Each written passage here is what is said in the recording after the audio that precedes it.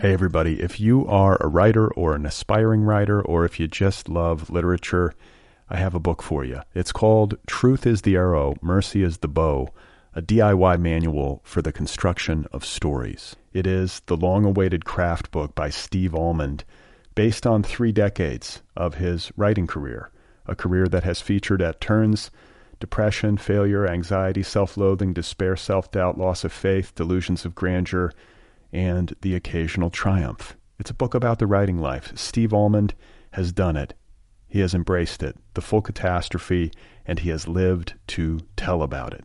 The Boston Globe says, quote, "This isn't just a book about writing, it's a book about honesty." And Richard Russo calls it, quote, "one of the best books on writing I've ever read. It's also the funniest by a country mile."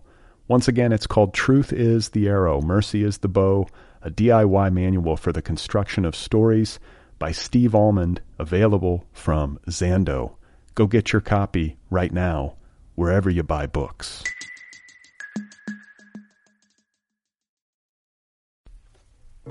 Hey folks, it's Brad Listy. Happy holidays. As I do every year around this time, I want to take a moment to plug the ASPCA, the American Society for the Prevention of Cruelty to Animals.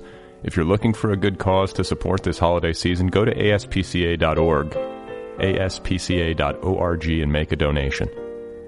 Help a dog or a cat, a puppy, or a kitten get out of a bad situation. I can't think of a better cause to support. Human beings, we have our problems.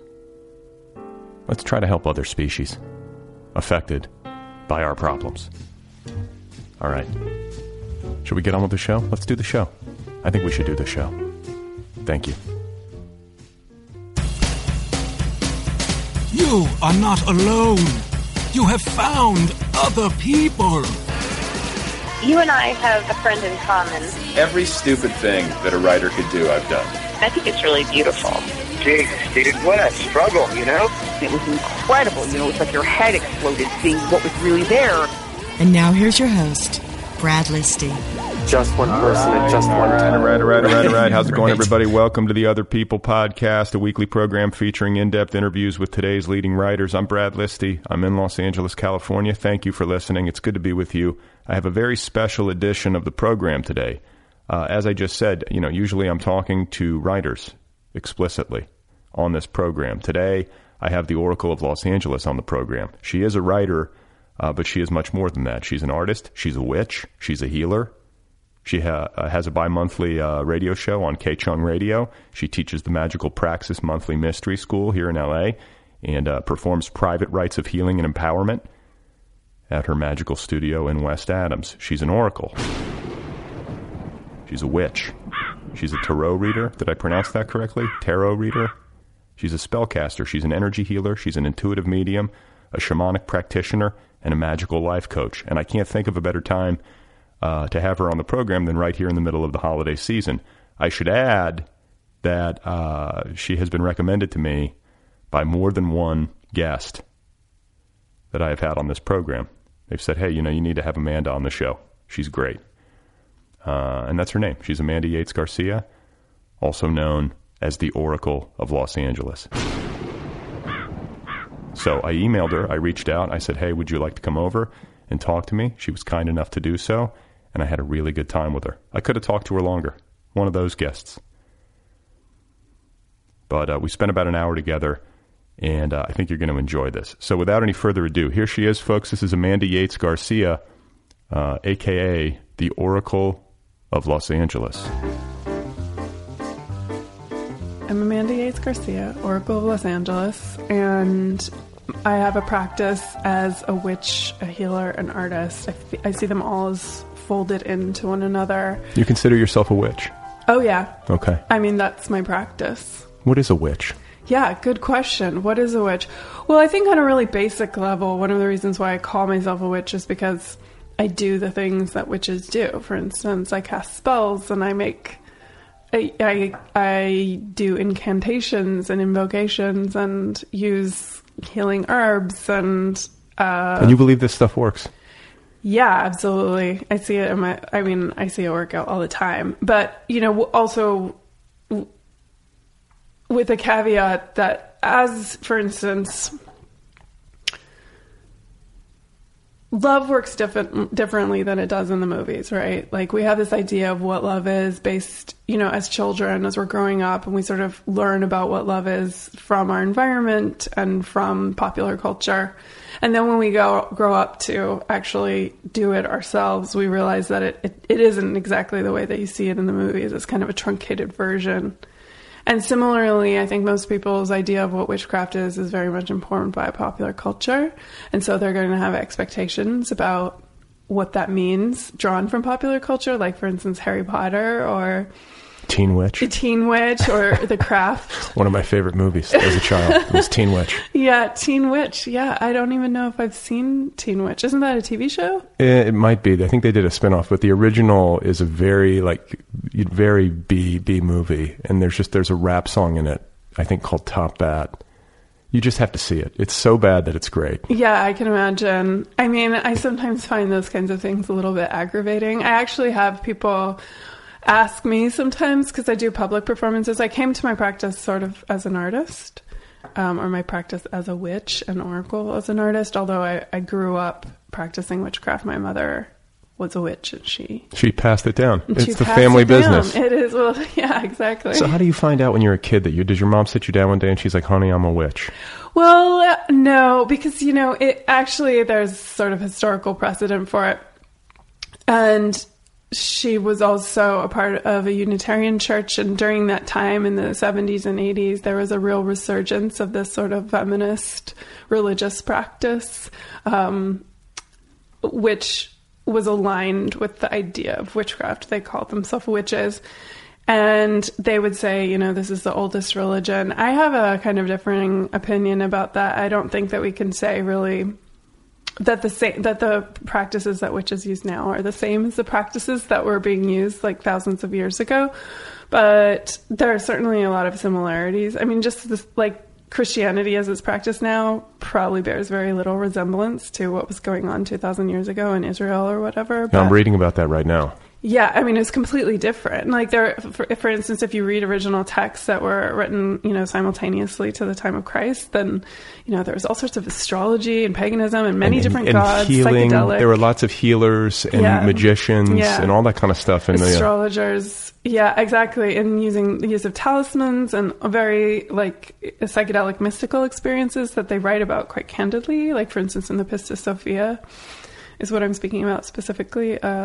What is that? It's a Gnostic text from the time of Christ. They were using psychedelics back then? I don't think it was psychedelic. Was Jesus tripping? I mean, based on this text, it sounds like he was. It talks about, the text is really about Mary Magdalene and his relationship with Mary Magdalene, and then it sort of skips around to tell the story of Sophia, which is a sort of goddess figure within early Christianity of the Holy Spirit, essentially. Wisdom, the anima mundi.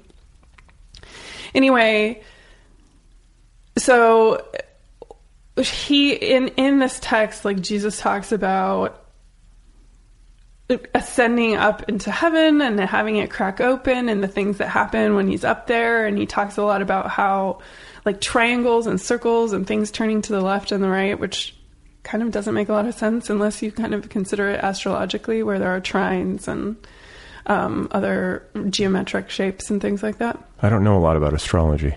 Oh, yeah? Well... Yeah, that's why I have you here. Yeah, here I am. Let me break it down. Yeah, please. So you're young. Your mom's a witch. Yeah. She starts to teach you stuff. Mm-hmm. What does she teach you first?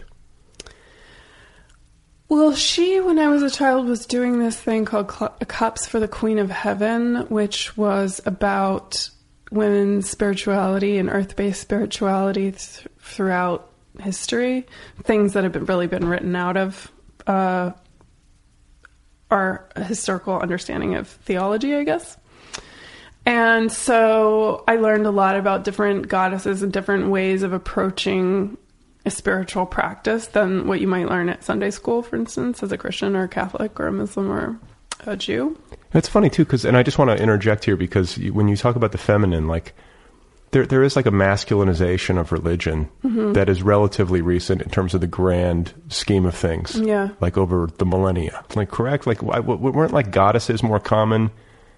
Certainly. It seems like, ancient religions, or go go back 3,000 years. Okay. I seem to remember reading that somewhere, and that with like when you start to masculinize things, things have a way of going south, or at least going sideways. Yeah, it does. There's not a great historical precedent for worshiping the masculine above the feminine and having a good result for everyone. Yeah, like it does certainly. We need more witches. Yeah, we need more witches. That's my mission in life, is to kind of create an army of witches. So your mom is working in this vein. Yeah, you're aware of it. Yes. So, for instance, I was learning a lot about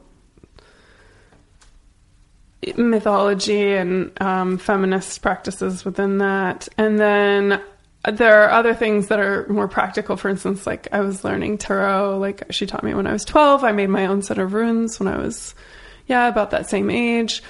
When I turned 13, sort of a coming of age ceremony, we did a ceremony where you tie a red cord between my wrist and her wrist, and then all these women and their daughters came on the full moon. Where were you raised? Santa Barbara. Oh my God, perfect. Yeah, right. This wasn't, because I'm from the Midwest. I was like, this wasn't happening in Milwaukee, I don't think. Right. I mean, I'm not sure, but I'm very Californian. My family on both sides has been here for 7 generations. So yeah, very much speaking from the sort of iconoclastic, like unconventional Californian position, I would say. Yeah. But Santa Barbara is like the most beautiful place in the country, I think. It's so gorgeous. Yeah. It really is. I love it up beautiful. There. Yeah. Do you ever miss it? I guess you get to go back, right? Yeah, I don't go back very often. She doesn't live there anymore. She lives in near San Luis Obispo.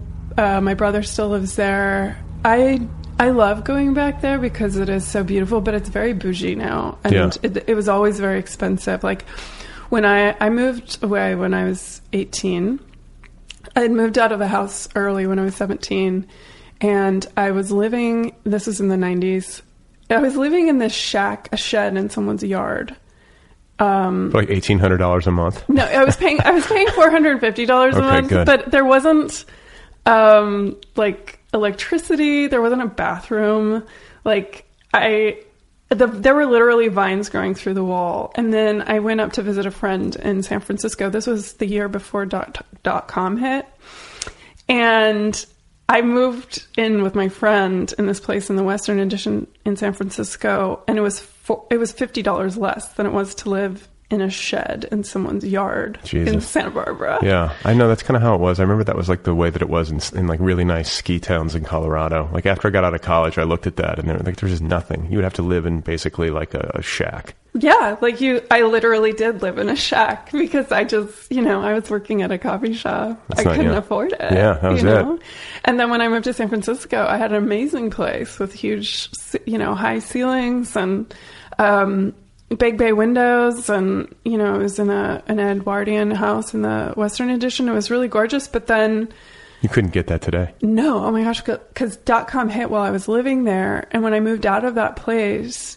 People started calling at 5 a.m. We'd put an ad in the paper, and overnight it went up to $1,250. Jesus! So it tripled. Yeah. In overnight. That's crazy. It was so crazy. And then all these guys who were they were successful in the business, in the .com business, and they were all really young. They were like 23. Yeah. And so they would buy these beautiful old mansions and paint them black and put their gym equipment in it. And God. And well, something about that whole scene skeeves me out. I was talking about this on a recent episode. I was just like, I don't want to paint with a broad brush. I don't want to prejudge people. I don't want to be sour grapes. Like a lot of these people are making a positive impact on the world somehow, or I don't want to resent their success. Right. But at the same time, it's like that bro culture, bro tech freaks me out a little bit. Yeah, I think it kind of goes back to what we were saying earlier. Like, anytime there's an imbalance of gender equity, it kind of yields pretty lame stuff. Yeah.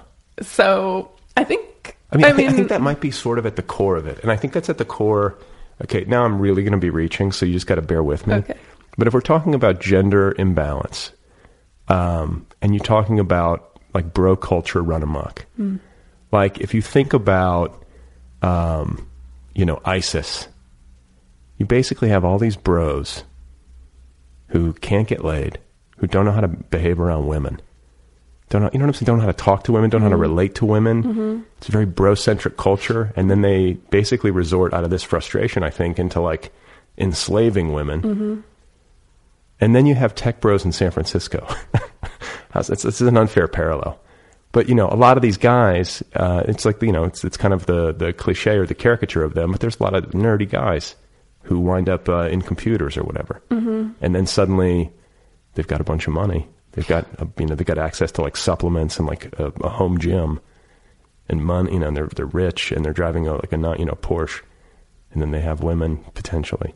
Yeah, kind of. That's a big reach. I'm not sure that they have women in the way that they want to have women. I don't think ISIS does either. No. That's the whole point. Yeah, it just seems like things are out of whack. It's never satisfying, right? Like, I mean, in theory, the idea that a woman would be subjugated to you or that she would be obligated to love you or something would be satisfying. Like, I can make this thing that I want that, arouses me, that seems to, that compels me, like sort of dance to my tune and do the thing that I want it to do. And yet, women have subjectivity, so they're not going to do that. Like, they're never going to love you if you treat them like that. Like, they'll be beholden to you, and they'll, because of the way that, patriarchy has affected women's minds.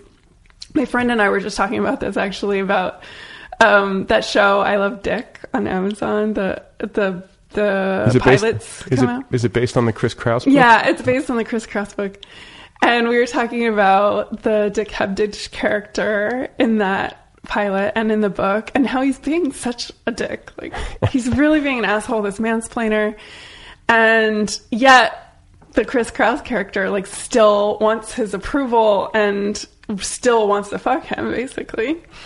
And yet she knows that he's an asshole simultaneously. So I think, for women, that's a real bummer, especially, for heterosexual women, is that you can sort of see the way that, like, men are these sort of flawed characters, that you still want their approval and their acceptance and their love. But I also think the same is true for men in our culture.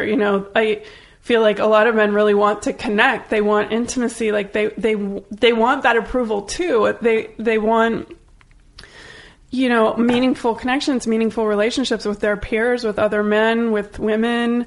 They feel a lot of pressure to be this sort of like Superman figure, and yet there's not really a way for them to have those things if they behave according to the sort of dominant paradigm of masculinity. And in that way, patriarchy is really bad for men too. And also, if you think about, like, who dies because of patriarchy, well, a lot of women get abused and beaten and killed. But if you think about war, for instance, all that blood spilled is men's blood, right? And they have to run into bullets on behalf of who? People like Donald Trump, right? Like, that's not a good deal for them. Like, they have other stuff they want to do, like, with their lives and enjoy and take pleasure in. So, well, there is. I mean, I think there's like this whole like life hack culture, TED Talk culture. Not that all TED Talk. I mean, there's a lot of good to be gleaned from TED Talks. But it is sort of like a secular church for a certain set of people in our culture, or at least that's the way that I perceive it. I mean, even the setup is like a mega church, where you have the Madonna microphone and like the stadium seating and the finger steeples and like the all that kind of stuff. And I feel like the whole life hack thing sort of speaks to what you were just talking about with regard to men feeling pressure to be Superman. It's like, I've got to have like 2% body fat and sleep 3 hours a night and like be an ultra marathoner and like be an entrepreneur. And like, that's kind of like what this is. And there's like this mania of competition and self-improvement that on the outside, I think can seem like really cool. Like, oh wow, we're perfecting ourselves. We're moving the needle. We're moving humanity forward. But on the other side of it, I sometimes, and maybe this is like the darker side of me, I'm like, they're just trying to fill a big hole. Like this constant improvement, achievement, like treadmill that they're on. Like, are you really happy? Like, I sense sadness in it. Yeah, I think you make a really great point, and I think it speaks to our need for spiritual purpose and meaning in general that is not fulfilled and that we're kind of trying to find. I had a similar experience, I think about a year ago, when I went to this writers' party for TV writers. I'm not a TV writer. But so they're not all... Yet. You live in LA. Eventually it'll happen. I've worked on scripts, but yeah, I've been that person at a coffee shop. But yeah, so there were a lot of really successful writers there and people from television, comedy. It was like a comedy party. And, you know, they had money. It was a beautiful house. You know, they were all successful. And yet I looked around the room and the vibe was so neurotic and stressed, and everybody was trying to figure out where they were, like on the totem pole, like who they were talking to and what they could get from that person and whether or not they were higher up on the totem pole than the people below, it was very refreshing and kind of vindicating for me because I went to grad school in film and video at CalArts, and I saw myself always as an artist rather than as like working my way into the film industry, but nevertheless, yeah. Like a fine artist. Yeah, a fine artist. So but I have written scripts and pilots or whatever and sort of maybe toyed with that idea. And I think like 10 years ago, being at that party would have been very intimidating for me because there were all these people who kind of seemed to have... Like name people? Yeah, like name people. Like who? Can you name people? Can you name names? No, I'm not going to name names because I feel like that, you know, like I feel like that might be rude. But like people off successful shows like 30 Rock, for instance. Okay. Or writers for shows like that, you know. And it was just very illuminating to see how like these are the people everybody in America kind of thinks like, oh, that's the life. And they were driving up in their, you know, Teslas, in their hot clothes. By the way, the Tesla to me as a status symbol especially in places like Los Angeles and San Francisco, like to me it's like the Prius of the ultra achiever. Yeah.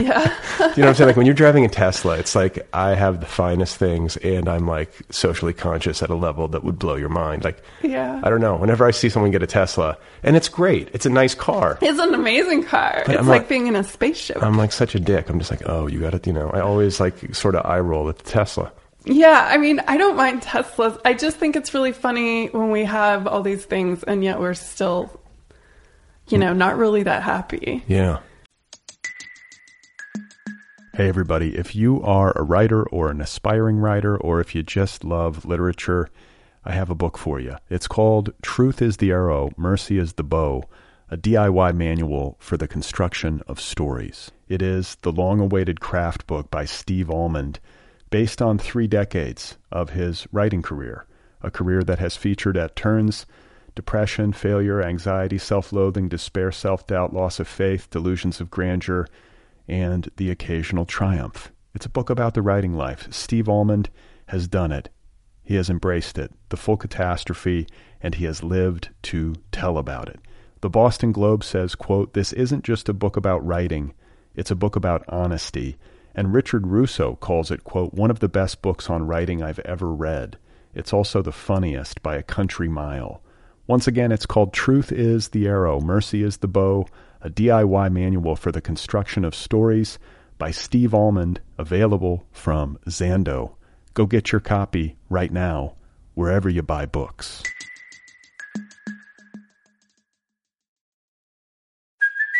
Hey, it's Kaylee Cuoco for Priceline. Ready to go to your happy place for a happy price? Well, why didn't you say so? Just download the Priceline app right now and save up to 60% on hotels. So whether it's Cousin Kevin's Kazoo Concert in Kansas City, go Kevin, or Becky's Bachelorette Bash in Bermuda, you never have to miss a trip ever again. So download the Priceline app today. Your savings are waiting. Go to your happy place for a happy price. Go to your happy price, Priceline.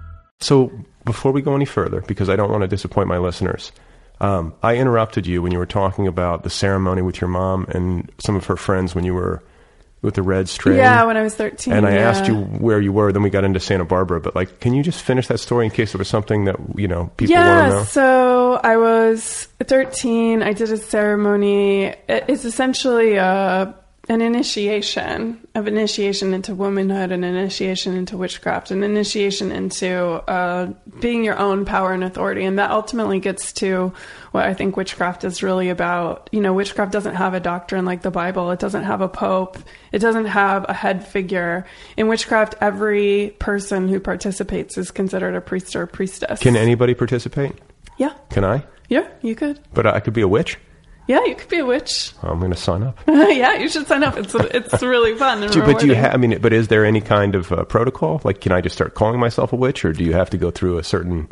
In theory, I mean, because there are no rules, right? You know, it's essentially an anarchist practice. Yeah. You could just say, yeah, I'm a witch, and you don't have to have somebody say that you are one. Although there are certain sects of witchcraft, where you have to go through a long initiation process, you know, for instance, like the fairy tradition, Feri. There's many other traditional forms of witchcraft that you do have to go through a long initiation process. But you're an anarchist. I'm an anarcho-witch, I would say.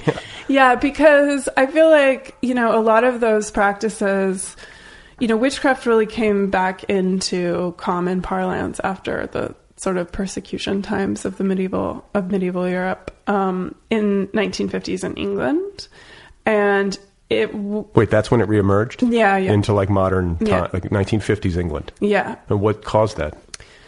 Well, you know, you probably know about the Order of the Golden Dawn, which was a Victorian or like late 19th century group in England that was using like magical practices and practices of the occult.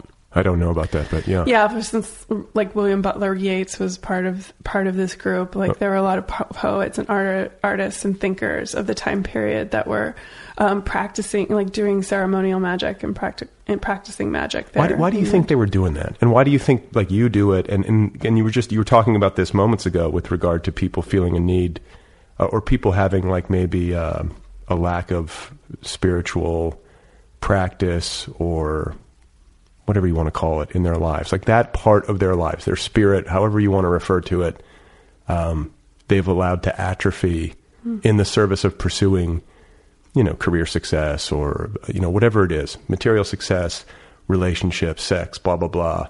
And they let that part of their lives atrophy. You know what I'm saying? Like, why turn to this particular thing? Why do you think they were doing this? What was it called? The Order of the Golden Dawn? Yeah. Like, and why do you think your family got into it? Why did it resonate with you? Because, you know, it's often the case that we reject the dogma that our parents try to hand to us. Yeah, I did. You did? I did. You had a rebellion against it at some point? Yeah, when I was sort of grew up in this practice and was very interested in it throughout my, you know, early adolescence and into my late teens. And then I just kind of started thinking I was kind of lame. You know, I thought that it was kind of wishful thinking on behalf of these women, particularly like women of my mother's generation, these second wave feminists that, you know, I had a sort of rebellion against, which I think is a natural progression as you sort of individuate, you know, and become your own person. And I just became way more interested in the arts, you know, and I really pursued that, and that kind of became my reason for being in my religion in a way. And then what happened was I was really interested in dance in particular, and so I went and studied dance, and I got my undergraduate degree in dance in London. And then I came back and went to CalArts, and by that time my work had migrated into making films and writing. So kind of an all-around practice, but I always consider it always about the same stuff, around the same themes. But in any case, when I was in grad school, I was making really angry work, kind of against the patriarchy, against capitalism, you know, against... Was it any good?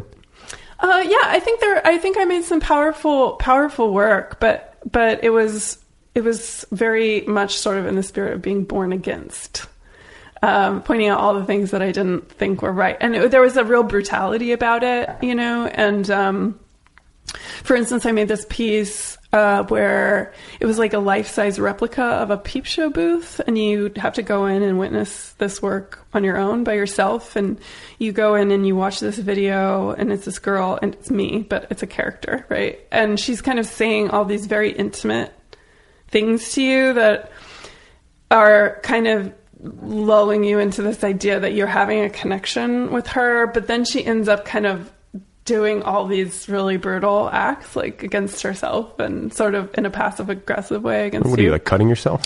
No, like making herself choke, like doing all sorts of really kind of graphic and brutal things. So you sort of like lull people into it, and it's like, fuck you. Yeah, kind of. Well, I was really interested in the relationship between desire and horror and our suspension of disbelief, specifically in relation to, for instance, pornography, that there's this idea that one might...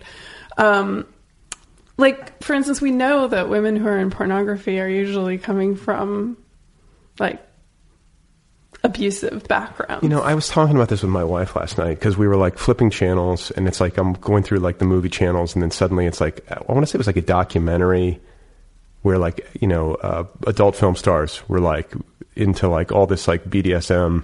Did I just use that acronym right? Yes. Okay, good. See, I know what I'm talking about. And they were, you know, it was like talking to the camera and then cutting to, you know, them having sex or being whipped or choked or whatever. Yeah. And it was like they were, I don't want to denigrate, but they were like trying to intellectualize it in a way that I found really unconvincing.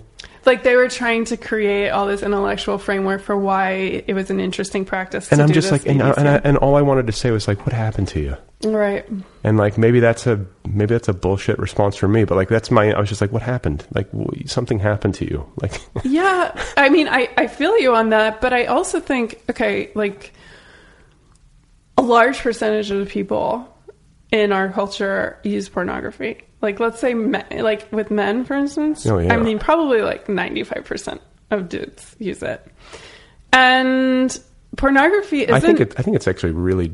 It has a really negative effect. Oh, yeah. I think it has a really, really, really negative effect. Like, in my experience, you know, most of the men that I've gone out with have been really badly affected by it, and it's caused them a lot of suffering in their life. And it also, like, I think it has created a real unrealistic idea of what sex is. Yeah. You know, I mean, sometimes it can be instructive or at least like help you like think creatively or whatever. But like a lot of times, like guys go into sexual encounters with all of this like pornographic imagery packed into their heads and like certain expectations about how it would go or what would please a woman. Yeah. And it's really not the case. It's really off, totally. And also, it's like eating like high fructose corn syrup at every meal, every day. Right. And you eat until you're just eating corn syrup. And then you go to try and taste something kind of subtle and normal, and it tastes like nothing. It tastes like cardboard. It tastes really bland. Or, I mean, I think also like in pornography, the woman's role in much of it, you know, in the sort of popular version is, or within like the sex industry, like within, for instance, like table dancing or anything like that, the woman's role is to say, you're so great. Like, I love this. Whatever you're doing, I love it. Right. You know, and that really sends, it makes it really difficult to have intimacy because you're expecting that constant confirmation and you're not, you know, and you're not getting it necessarily. So what do women in the actual want? I know all women are different, but like, let's try to break this down for guys. I think, you know, this is a really important thing. And I'm so glad that you asked me this question because I've been thinking about it a lot, because I've been thinking about like all the women, the shows that we're seeing by women right now. Like, for instance, I Love Dick, or that new show Fleabag, or that show Girls. You know, the women in those shows are always having these really unsatisfying sexual encounters with men. Right. Men that they still pursue and still want their attention from, but usually the sexual encounter seems really deeply unsatisfying. It's all like porn bros. I mean, it's very porny. And they're always kind of looking at the camera, these girls, being like, this kind of sucks. Like, this guy thinks that he's really doing this great thing, and he's not. Like, I'm not satisfied. But in the defense of men, I should say that, like, in the act of sex, the woman, listen, I'm not trying to paint a picture where the woman is at an advantage in our culture, like writ large. Right. But like in the act of sex, the woman is sort of the evaluator. I mean, I guess women feel that they have a performance obligation as well. Yeah, I'm not so sure I agree with you about that. I think but to sort of answer your question about like, what do women want? Right. What do they want? And I feel like it gets to this idea is, I think women really want intimacy. And what I mean by that is they really want to connect with the person that they're having sex with. They really want that person to see them and be there with them and like have a moment of real eroticism. And real eroticism is about total presence. Right. It's about really being there in that moment with everything that person entails. And for most women, that's really sexy. And I think what happens is, particularly with pornography and why it's such a sort of deleterious process of engagement for men, is that it teaches men to completely cut off from what is actually happening. Like, for instance, like as I was saying, the women in pornography aren't probably really enjoying it. Like, they're in front of lights. They've had to do it a million times. Like, the ones who can convincingly portray enjoyment are maybe the best actors in the world. Yes. And most of the time they're not. And most of the time there's just a suspension of disbelief. Because we want so badly to think, oh, this woman loves me. She loves my dick. Like, everything about me is hot, and this is hot, and it's a sexy experience. But then the problem is when you go to actually have sex with a real woman, your sort of interaction with her is not that sexy. And here's the thing, though. A lot of the time, it makes men, like, unable to perform, like, when they're having sex with a real woman, because suddenly there's this other person, a human being there. And I find that really sad because, most of the time, like, women genuinely just really do want to be, like, they're in bed with that person for a reason, like, they want to be there. But then it's really sad and frustrating to have that encounter be, like, suddenly the person that you're with and you're, on a date with, or that you're married to, or, that you're intimately engaged with, that you feel so close to most of the time, and then you start to have sex with them, and it's like they just short circuit. Like, they suddenly leap out of the room. It's like this weird disassociation process. Like, they're not there anymore. And that's I've never met a man. I met a lot of men who had that problem. I've never met a man who found that satisfying for himself. So I think it's really sad that we live in a culture that pulls us out of our bodies and our intimate experience with one another so much. And I feel like witchcraft and what I'm doing is really about creating a sense of intimacy with yourself, with the world, with other people that you're engaging with everything around you. It's about removing that disassociation, reunification. Through what?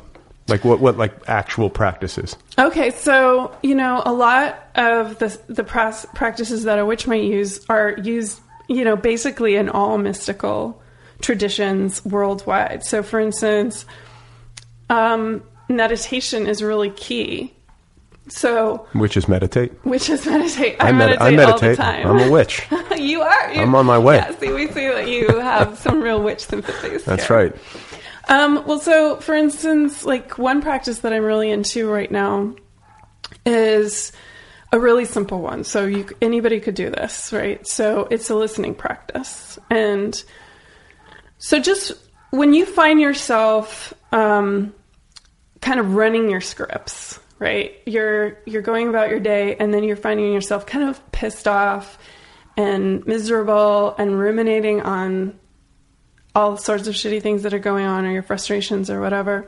What's really important in that moment is to break yourself out of that script that you're running, because that's a lack of intimacy that you're having with the world. You're suddenly caught up in your own mind. You're cut off physically from engaging with the true world that's around you. Yeah, you're in the static. Yeah, exactly. You're not in the presence of the magnificent reality in which we're living in. So in this listening practice, you start just by stopping and listening. So you might listen, for instance, to the sounds that are closest to you. You might listen to your own breathing, this fucking dog next door, the dog next door, the fan, and then you expand your consciousness to hear the birds in the trees, the traffic, the train that's going by, the airplane overhead, and like allow your consciousness to extend. The police chopper. The police chopper, because that's a part of your reality. Yeah. And by doing that, you know, part of that training is allowing you to then listen to something that's even beyond that, the sort of universal hum that reunifies us, because it reminds us that we're all connected. There's no real division. The only real division is in language. The fact that you and I are even separate beings is really only executed through language, through the way that we define reality. Because if we zoomed out and we saw this room from above, there's no real separation. Right. This is very Buddhist. It's very Buddhist, but it's actually very mystical, because Buddhism in it is a form of mysticism, and so is like mystical Christianity or many shamanistic practices or Sufism. You know, they're all speaking about the same thing, because ultimately when you have a mystical experience and you encounter the divine, which for witches is reality, is presence, is material manifestation, is what is here. That's where the real magic is. And most of the time we're just cut off from that. We're just separated from that. Because we're locked up in our minds. And that's exactly what gets in the way of eroticism. Because, you know, the idea of eros is fundamentally about connection. It's about seeing the relationship between things, as opposed to, say, logos, which is about separating things, about distinguishing, about sort of scientific forms of classification and measurement, which is useful, but it shouldn't be the only way that we operate. And so, you know, when we can listen, like when we can listen with our bodies, like when we can listen with our bodies to our partner and really be with that person, it's so much more rewarding and sexy and extremely hot than it is to sort of be by yourself with another person kind of masturbating on them or whatever. You know, like that's not really very hot. I think a lot of people think it is because they don't know the alternative, but in my opinion it isn't. So guys out there, you need to focus more on your partner. Be more present. Be more present. Be more willing to be, you know, vulnerable and with them. And like, what is this? Make more eye contact? Because you can creep somebody out too. Yeah. Suddenly just like looking them in the eye. I mean, I dated this guy once who actually another friend of mine also dated. And so you guys could compare notes? Yeah, we could. We compare notes. Perfect. That's probably something that terrifies men about yes. I just broke out into a cold sweat. But yeah, so he had this thing where he would like stare really deep into your eyes. But he was trying to do it right. He fucked it up. No, he didn't. Both of us were like, fuck yeah, bring it on. You like that? We liked it. Okay. We did. I mean, I can't speak for all women. Yeah. But that was pretty hot, I have to say. Not even blinking. It just felt really hot to just have him like during the act of sex, just like eye contact. Yeah. Okay. That was awesome. All right. I mean, there were a lot of other things about him that were annoying, but you know, he was sexually is doing pretty good. Okay. Yeah. See, that's the thing though. People can be really good at sex, but then like the rest of it's just a disaster. Yeah. I mean, and vice versa. We all have our skills. We all have our skills. So what do you do? Like now, like you're the Oracle of LA. That's my job. Okay. And so you go around, like explain what that entails. Well, so most of the time, you know, I work with clients one-on-one. So they come to me and whatever problem they're working on in their lives, we use magic and all sorts of other means and modalities to sort of approach that and tackle that. And some of it is really straightforward, just like coaching, for instance. Some of it is like ceremonial theater or play that allows one to sort of remove the obstacles that prevent them from getting the things that they want. You're play acting? Yeah, well, so, I mean, it's a kind of liturgy, right? It's like all the... You wearing costumes? I tend to try and look my witchy best when I'm doing my work. You gotta have some witch gear. Yeah. You can't just show up. I don't always, like, sometimes I bring it more than other times, but generally I try to I try. I feel like this is somewhat. Yeah, this is like casual witch attire. Casual witch. She's got like a nice necklace with a medallion. What do you call it? Lapis necklace that's got like moon shapes on it, and I've got a quartz crystal. Okay. What does quartz do? It's just an amplifier of energy. It clarifies and amplifies. And whatever. You believe that stuff works? The crystals work? Yes. Or is it just like a talisman or a placebo? Like, you know what I'm saying? Like, I'm fine with it either way. But like, does this stuff actually like have a vibration in it or something that... I think that's a really good question. And I think it also, like for me, knowing whether or not crystals actually scientifically sort of from that kind of perspective are efficacious is not really my business.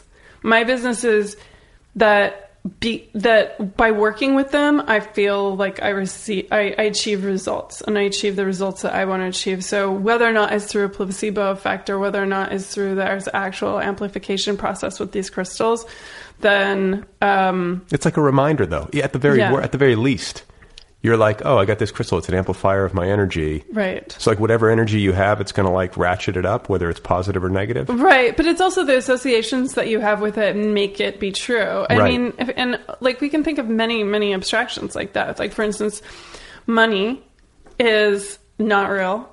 It's completely an invention. And there's an object that's associated with money, a dollar bill. And it only really has any value because we ascribe certain values to it. But that's not to say it doesn't have serious power in the world, right? Like it has like the most power. Right. So, I think a lot of the things with magic are kind of yes and. There's a sort of ambiguity about them that not only am I really comfortable with, but is really an intrinsic and important part of what we're doing, because you're using all these tools and implements to sort of reach at something powerful within you, some kind of shift that you're looking for. And all of the sort of theatrical accoutrements of that are what bring you to that place. And I also think, for instance, like you're using like gods and goddesses and spirits and calling them in, and doing a lot of, chanting and incanting and all sorts of things. And of course, the question from a sort of secular humanist, contemporary perspective might be, are those real? Are those gods real? Are you calling in real spirits? Do fairies exist? And do fairies exist? Yes, fairies exist. They do. Fairies absolutely exist. Have you seen a fairy? Yes. You have? I have seen fairies. Where? I've seen fairies in Scotland. Okay, that's where they would be. I see fairies all the time. Like, they're just around. They're just here to be sort of witnessed and engaged flying with. Little, like but Tinkerbell? Here's the thing, though. Okay. Is that, like, this goes back to the, that sort of Harry Potter version. Is that, we want the movie version, right? Yeah. Where there's like literally Tinkerbell like sitting there hovering in front of you, and you could like hit her out of the way with a baseball bat. I was always kind of attracted to Tinkerbell. She is really sexy. She's hot. I mean, and she's spicy. Yeah. And we like that. She's got that. She's got sass. She's got that sass, and I'm into it. I totally love Tinkerbell too. But so most of the time when witches are talking about like spiritual entities that they see, like they're doing it in a deep trance state. And so a lot of the time, people would say, well, that's just your imagination. But for which that just your imagination is exactly the wrong way of thinking about it. Every human thing that is in existence, whether it's a Tesla or a cross or money or whatever, is there because of our imagination. We imagined it and we brought it into existence. And we can think of the imagination as a porthole to the spirit realm, as to the realm of consciousness. And all religions in their mystical aspect talk about that realm of consciousness, which is the realm of non-being, non-materiality. And there is clearly a link, right? If we think about our brain, our consciousness, how is it that this silicon and carbon that's kind of this wet mush has access to creativity, abstract thought, like emotion, memory, storytelling, narrative, where is that coming from? Well, a lot of traditions, including my own, would say that it comes from the realm of consciousness, the realm of dark matter, you might say, and that we enter into that space through the imagination, and it's through that space, through the imagination, that everything is connected, and that we can get information that will be helpful and useful to us. Every night when we go to sleep, we go into that realm a little bit.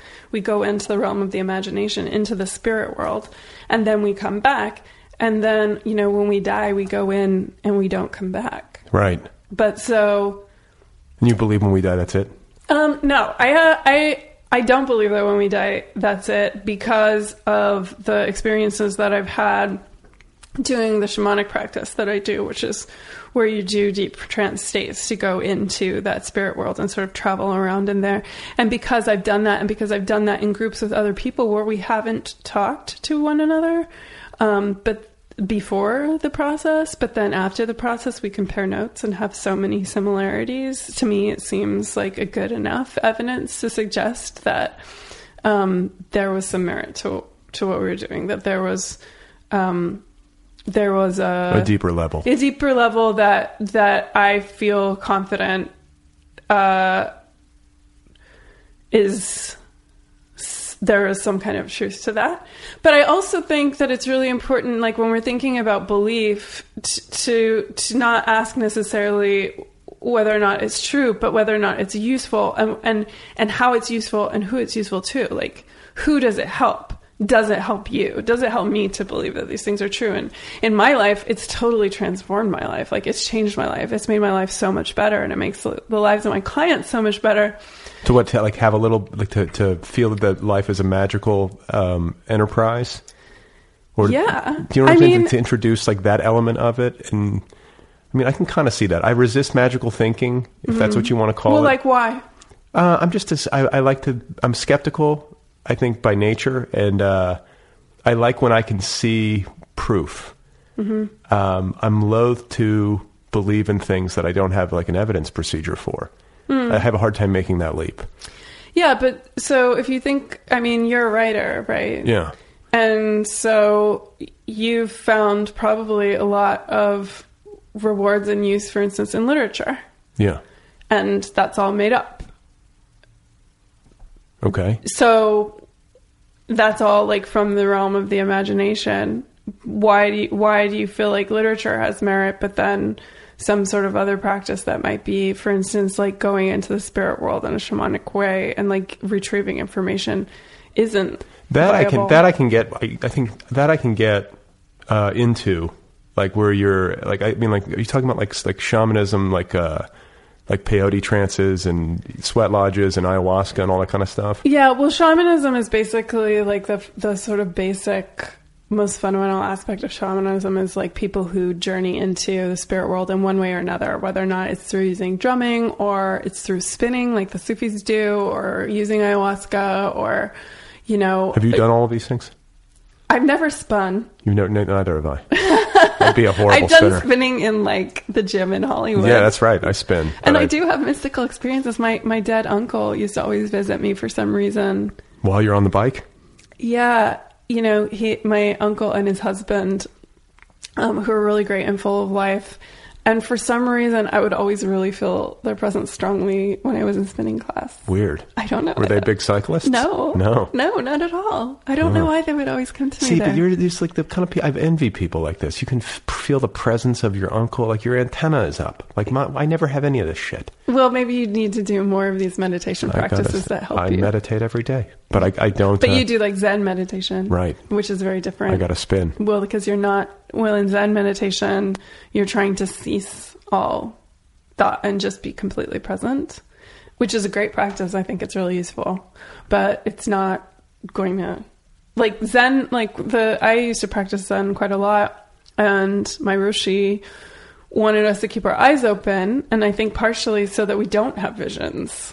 You're not supposed to be having visions. You're not supposed to be indulging in that kind of thinking. Yeah. And fair enough, that's not their practice. But what kind of meditation are you talking about? This is like getting into trance states and stuff? And yeah, so for instance, a really important meditation, which I will soon have up on my website, I think I might already have it up there, for which is a grounding meditation where you connect, through your spine and through your roots, like into the earth, and pull up the energy of the earth. And it takes a long time. Like it takes like 6 weeks of doing it really diligently before you even understand really why you would do it.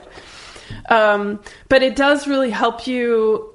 It really transforms your life. Especially, I think it's a really important practice for women in particular. Men seem to have more access to their power a lot of the time, but a lot of the time for women, like they just don't, they find it really hard to feel like empowered within themselves, within their lives. So doing this grounding practice is really essential for you to feel like you have a right to be here, to feel like you're connected to everything else, to feel like you're not going to get blown away, to have confidence in who you are and your perspective and your experience of the world. And I'm not saying everybody needs to do that, but I'm saying that the people generally who come to me do need to do that. Like that's something that they're really working on in their lives. And that when they do it, they start to see massive results. Like things change, they get different jobs, they start making more money, they start falling in love. Like they are more open to their creative practices and processes. All of those things start happening. And it seems like, why should that happen just from doing this meditation? But it does. And it has for me. So you're like a shrink witch. Yeah. I mean, like Carl Jung, for instance, studied a lot of mysticism and mystical practices. And the first scientists, in the Western world were alchemists. And Plato, and even to a lesser degree Aristotle, who we base Western philosophy on, was extremely mystical. And he was drawing from even more mystical traditions. So, rather than saying like what I'm doing is like a shrink, I think what shrinks are doing is like what I'm doing, only it's not as aesthetic. Or a shaman. I think is shaman a better word, maybe? Shamanism is like the oldest religion. I feel confident saying that. And it happens like in every tradition, and that's where I see like what I'm doing as part of my art practice. Art comes out of shamanism. It comes out of this spiritual practice of engagement with the reality around us. And I feel interested in getting back to that because I feel like art has become so commodified. It's so much just about the sales of the object or putting ourselves within a hierarchy that pleases the hegemonic power system. And I'm not satisfied with that. I feel like, by making us all feel empowered, all feel connected to source, all feel connected to the greater reality, I feel like it inspires us to break the sort of colonization of our minds that make us think like things have to be a certain way. We have to grow up, we have to get a job, we have to like start, getting 401ks and stuff like that. And all of that stuff is smart to do because we live within this system. But what we don't realize is that we don't have to live within the system. The system only is happening because we all agree to make it happen, and we agree to do it because we're afraid that if we don't, that we'll die or be left behind. We'll be left behind. Yeah. That we'll be out in the cold. But like, we're really powerful, and if we realize how much agency we have, then maybe things wouldn't be as bad as they are right now. Yeah, things are dark right now. I feel like they are. How do we fight the darkness? Like, because I think a lot of people are freaking out. Like we were talking, I think, before we came on about people panicking, like genuinely panicking about Donald Trump and how dangerous this all feels, naming like, a climate change denier as the head of the Environmental Protection Agency. Like, this is insanity. Yeah. And what I'm wrestling with is, on the one hand, the panic, and on the other hand, saying, don't panic. And then on the other hand, saying, actually, panic is a proportionate response to what's happening. This should be very urgent. And I think you can lull yourself into the no panic side of the equation as a way of trying to distance yourself, or put it to the side, or not think about it, which I get. You, like, for the purposes of mental and physical health, you can't spend all of your days obsessing about Trump. Yeah. But we do have to engage. Like, where do we strike a balance on this, and like how should a person behave?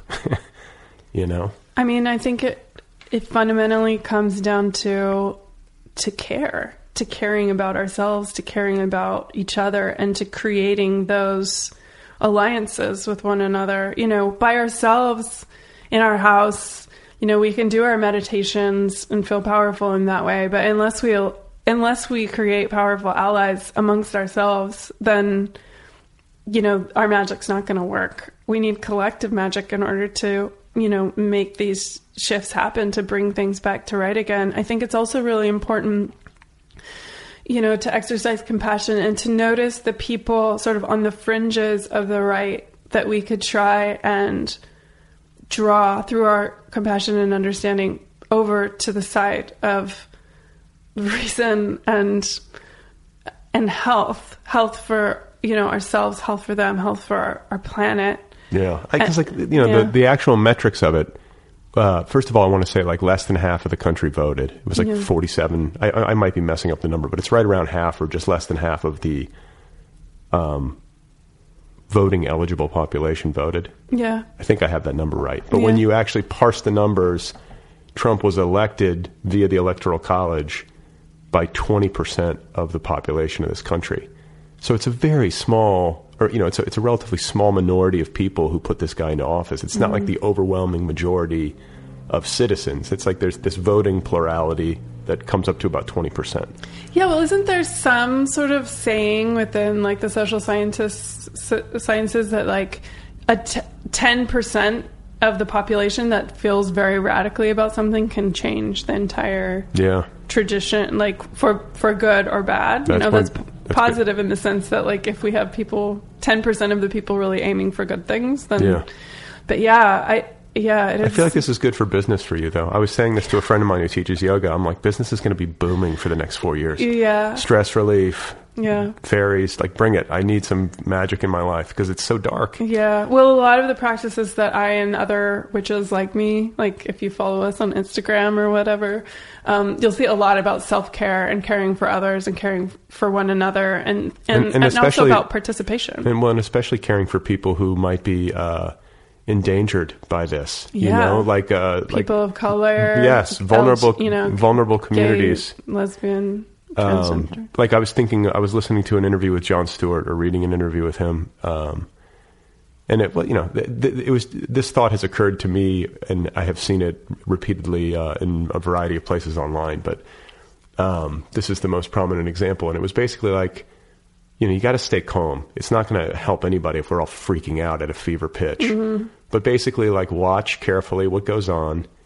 and especially if they start targeting vulnerable populations, like, we should go to them like moths to a flame. Mm-hmm. And, like, that's where you can put your action. Yeah. Because if people do that, like, that's something you can concretely do that will have an impact. And that's very necessary because, you know, if these people are isolated and if nobody acts, then things could get ugly.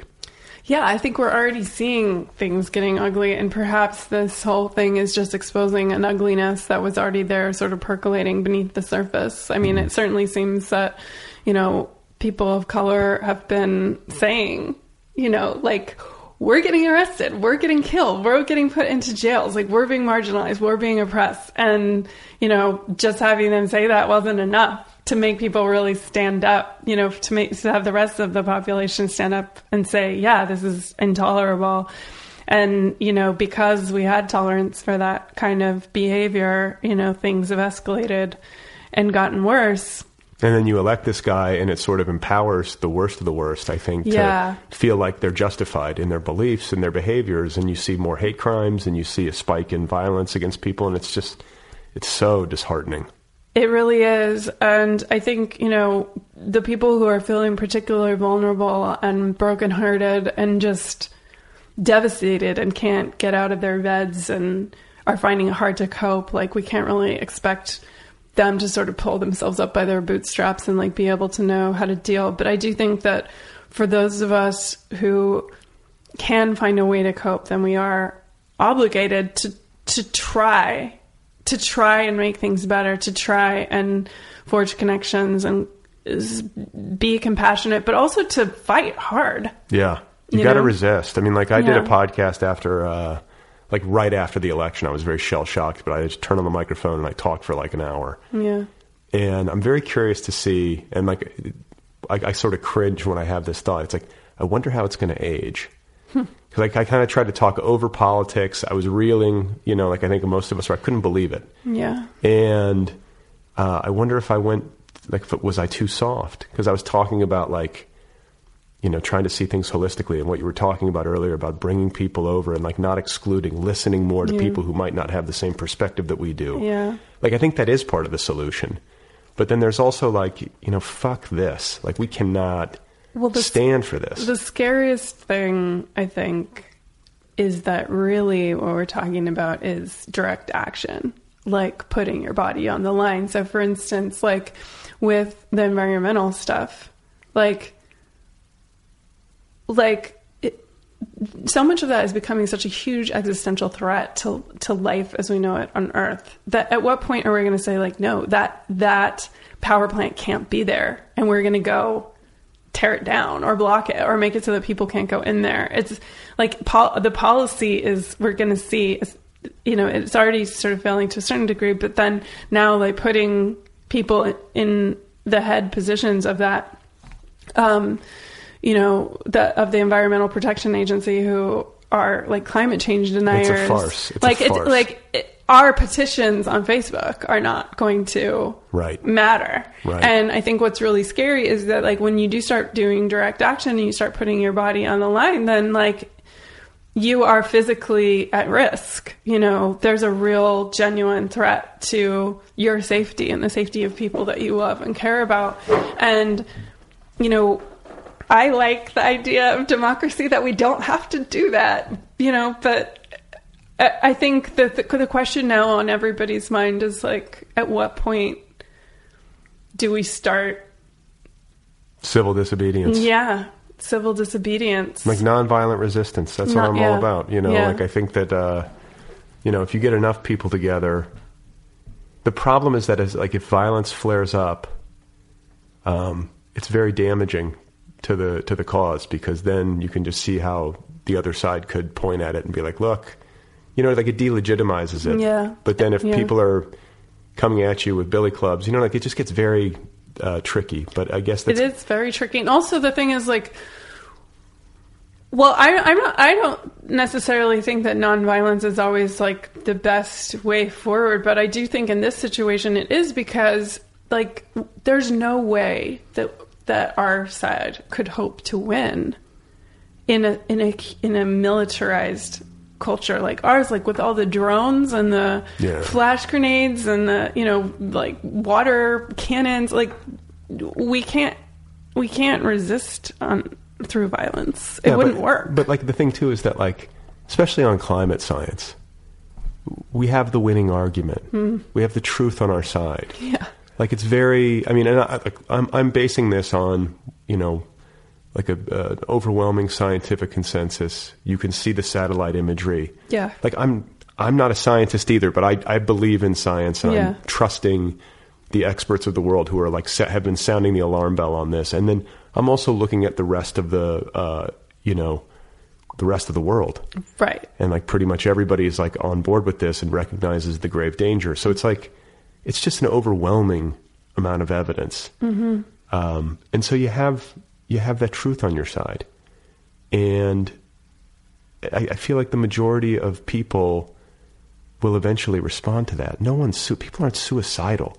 Or maybe they are. Maybe that's what this election was. Like there has been a thought process in my head that like what just happened was born of a kind of desperation that is not entirely dissimilar to a person committing suicide. Yeah. Like just such despair, such rage, such anger, such hurt that their vision or their thought processes are so clouded over that they take self-destructive action.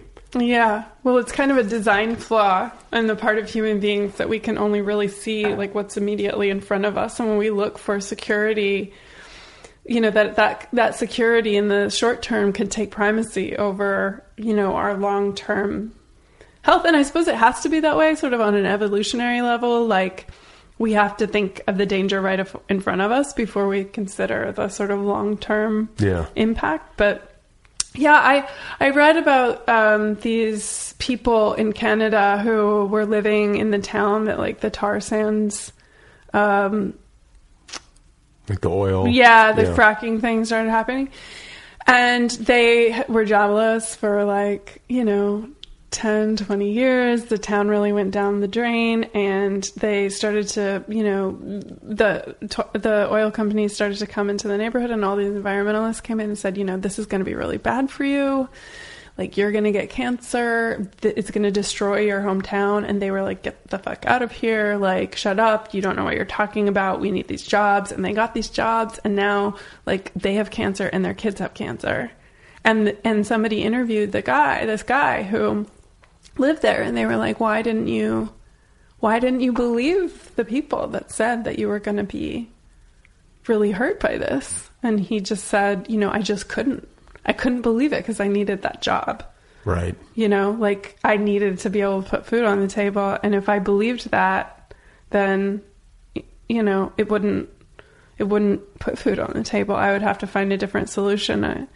I think it does get down to fundamentally questions about, belief and how we come to the idea of what is true. And again, I think it comes down to this idea of like, who does our truth benefit? Like, who benefits if we believe that climate change is real, and who benefits if we don't?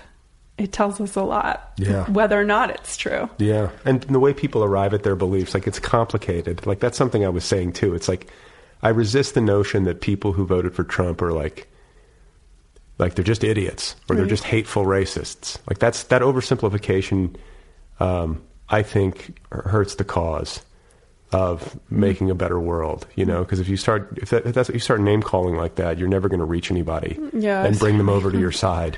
I think it was a foolish thing to do. Yeah, and a lot of it was. I mean, it is really hateful and racist, like that we would like sort of put the sanctity of other people up on the altar and say like, oh, you're a worthwhile sacrifice. Like, your health and happiness is a worthwhile sacrifice for me. Like, that is really hateful, but yeah. But with that vote, I mean, because that argument I've heard too, and it's like, well, it's like you sort of find yourself nodding, but I have family members who voted for Trump, I'm sure, who I love. Yeah. And it's like, I try to reconcile that. It's like, I don't know who they are. Like, Trump voters a lot of times don't say that they voted for Trump, unless they're in, I think, quarters where they're with other Trump voters. But like, people in my family, because I'm sort of like I'm probably the most left person in my entire family. Yeah. And maybe like, I don't know, I feel like people wouldn't tell me, but it's like, how do you reconcile that? Yeah. I mean, my father is a loud and proud Trump supporter and has many opinions that I feel are just like outrageously wrong and even bordering on evil and genocidal. And he also, is a challenging person to relate to, and yet also has a lot of loving qualities, and cast a spell on him. Yeah, well, I haven't thought about it. But yeah, I mean, I think the question that you're asking or sort of posing in a maybe rhetorical sense is like, are people who voted for Trump evil? I hope not.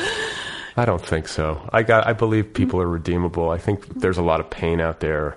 I think some of them really have a lot of hate in them. And I think that's the truth in some cases. Like, you see video of it. I've seen it online a million times, and you're like, wow, that's a person filled with rage and misery and suffering. Yeah. And I think it comes from not seeing the alternatives. I think so. That's part of like what the work that I do is really about presenting alternatives. Like, for instance, like, a lot of guys, for instance, like think that, misogyny will get them what they want. But what they don't know is what they're missing. Like, the hot sex that they're missing having by not being able to connect with like a real woman in real space. Like, they think they're getting something really great, but they're not. I guarantee you Donald Trump does not look Melania deeply in the eye. No, I guarantee you. I mean, dude is not having hot sex. Like, he might think he is, but like, there's no way you can look at that guy or any of those guys on the sort of like Republican team there, and you're like, no, like a I don't believe a lot of Viagra you. And hypertension. Exactly. Yeah. Like, come over to our side where things are better, you know? Like we like on our side we want like art, people to take care of one another. We want to have like, you know, sexy experiences. It's like beautiful over here. There's going to be trees, gardens. Come on. Yeah, right? Clean air, clean water. Yeah, exactly. So before I let you go, childcare. Just so that, like, because I want listeners to have as clear of a picture of what you do as possible.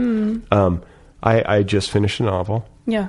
I'm going Congratulations. out. Thank you. I think I'm going to go out with it next year, I hope, if my agent thinks it's ready or ready enough. Let's say I came to you as a client. Yeah.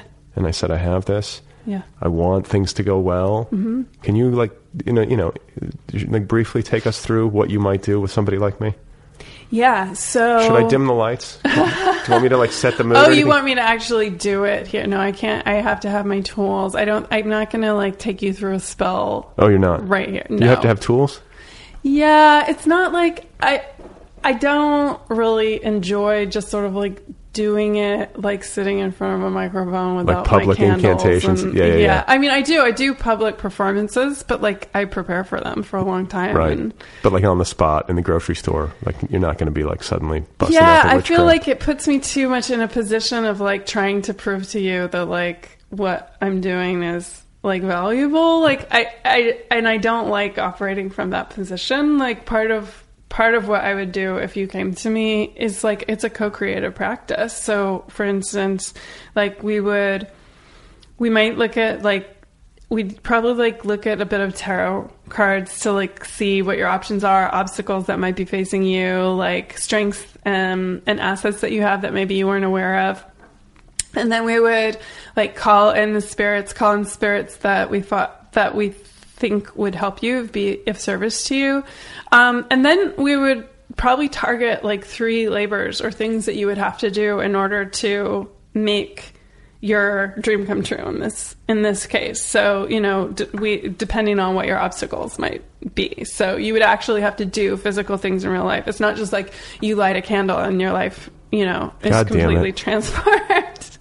Yeah. There goes my dream. Yeah, but you would see that through the magical practices that we did that synchronicities start opening up for you, that you might see possibilities that you didn't see before, that you might get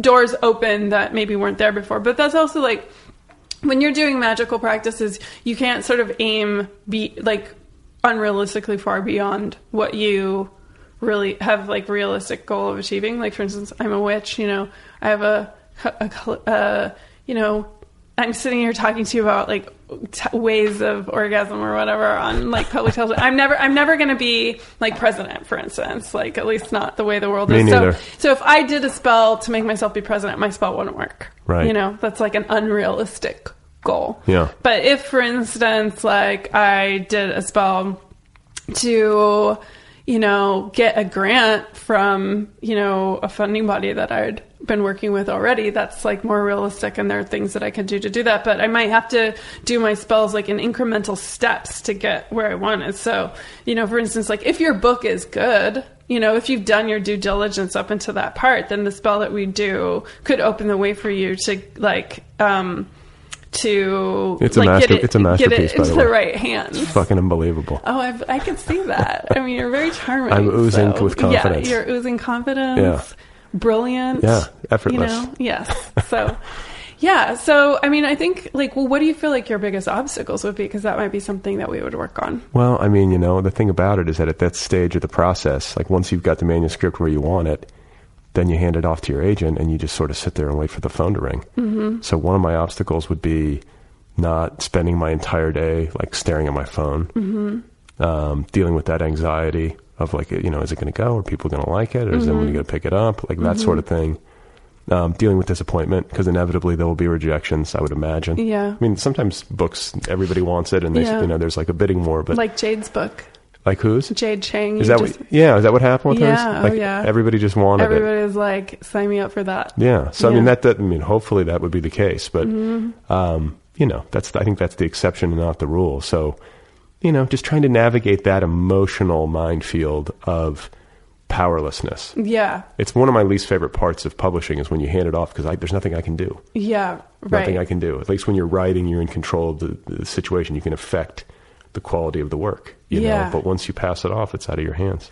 Well, so in that case, you might want to do some Jupiterian spells, right? So Jupiter is the planet of expansion and good luck. So you might want to do some work in relation to that. So you'd also want to, for instance, like do work on behalf of Jupiter.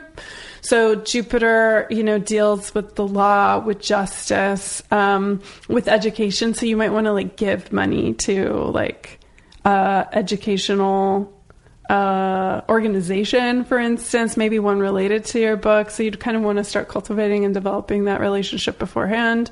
And you could also start, like maybe you might engage in, for instance, like because he does love education, you might like take a class or something, which might enable you to sort of take your mind off of what you're doing. But yeah, there would be like candles and herbs and like mojo bags and talismans and invocations and all of that kind of stuff. That it would really depend on like if you were really wanting to focus on like dealing with disappointment, or if you want to focus on like getting your book through. In which case, if you're really wanting to focus on getting your book through, you might want to look at specific allies that you might not know that you have, you might not be aware of. So it might be just like putting in phone calls to everybody who's ever been on this podcast. Yes. That would be a pretty effective Look spell. out. If you're listening, I'm going to call you soon. Yeah. Well, so a lot of this thing, like, so the magic, like, it's a saying in magic, like first comes the working and then comes the work. So magic is a way of first, you do your magical working so that you like understand where you are in position to the obstacles that you have and the opportunities that you have. And then you do the work based on that. So part of what doing the magic does and helps you do is to recognize where you have power and to then utilize that and to then act on that. Instead of sort of just sitting around waiting for the phone to ring, because that's not a very empowered position. Right. But like the thing is, a lot of the things that we do, a lot of the magical practices are really about getting yourself into a position where you feel empowered, where you feel like you have choices, because you do want to do magical working so that the world goes according to your desire. Like we want to get our desire, we want to have our way, we want to get what we want, and we can do what we can to make that happen. I've done spells, like for instance, where I was like really broke and then somebody gave me $10,000 like out of the blue, for instance. Wow. But you don't always get such a clear-cut result as that. Like a lot of the time, like you're being called upon to just find, more strength, more power, like more clarity about your real purpose or what you're really trying to do. So like the thing is, like in terms of writing, like we can't create a world where everything is completely as you want it to be, because there's other agents out there. Like there's other actors in the field. Yeah. Like there's other powerful magicians who are out there doing their own magic. I don't know where my strength is in terms of like what's my strength level as a magician or as an actor on the field. Well, what do you think it is? I don't know. You're the witch. What kind of vibe am I giving off? I mean, my sense is that you're quite a powerful actor in the field, and that if anything were to be holding you back, it would be your sense of, too many options, like seeing that like things could go so many different ways, that you could direct your energy in many different ways, but that like in order for things to really like push forward, like the sense that I get off of you is that you have like a sort of strong Martian energy that, which is that, ability to use your aggression towards getting what you want. But if it's dispersed into that's Martian energy, like Mars? Yeah, exactly. Okay. Yeah. So, I mean, and that's a neutral energy, right? Aggression is a neutral energy. So it's not like a dickish aggression. No, not at all. I mean, and a lot of the time, though, that's something that can get in our way. So, for instance, like if we have an idea about authority or aggression, that it's always something to be avoided and it's something that we don't want to do because we see the way that authorities act in the world around us or aggressive people. And so we don't want to take that step, then we'll never get anything that we want, because you need to have aggression in order to do that. But so it's a way of like developing sort of a healthy attitude towards your aggression. So for you, like, it seems like, you know, that there could be an aspect of your aggression that's dispersed in many different, down many different roads and pathways, that at least for the time that you're really pushing this book, that you would want to really focus and direct your energy in one specific area, because I can see that you have a strong ability to manifest your will. I mean, you've done a lot, you've accomplished a lot. So obviously you have. But I have also, I've said this before on the show, like I have a lot of different things going on. I've always spread myself sort of thin with like multiple different creative pursuits. Yeah. You're telling me I should maybe consider focusing. Well, would that be something that you would want to do? I've thought about how much easier it would be. Like, but you know, I like all the things I do, but I think like I get the deepest rewards from writing. And if I'm like, I'm trying to you know, it's like making decisions about what your purpose is, or like what you want your purpose to be, like your highest purpose in terms of what you contribute through the work that you do. And I think that writing books is deep work. And I think that because of being a reader. And so to create that experience or some approximation of that experience as a writer is really meaningful to me, like, you know, as a pursuit, and like hopefully as an outcome for whoever picks up the book. But I also really love this, you know, like doing this show, because I feel like this is a service to a community of readers and writers and just people who like listening to people talk. You know what I'm saying? So like, it's hard for me to choose.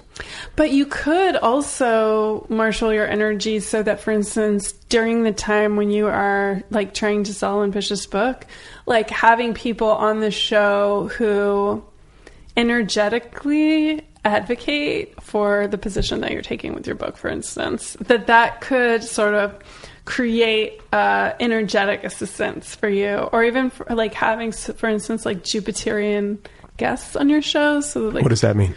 Yeah, so if you think about like Jupiter, you know, Jupiter is a planet of like leadership, of magnanimity, like of like largesse. So if you have guests that sort of like speak to that, or, you know, using sort of crafty ways to like make it so that everything in your life is focusing on that specific purpose during that time, and also doing it with like intention. So for instance, like you might set up an altar. I know that you wouldn't do that, but like don't you never know. I might set up an altar in here. You should set up a book altar. I mean, it's a very nice garage, but it could use a little spice. It's a little monochromatic. I think an altar right there in front of the TV would be really great. Put it right in front of the flat screen. You could put some pictures of Jupiter, or some of your, you know, some of your spiritual heroes. Like, who do you really admire? Thich Nhat Hanh. Okay. Yeah. I mean, interesting choice for getting your book published. I mean, he has published a lot of books. Yeah, he's a great writer. He's a great writer. And he's also very courageous. Yeah.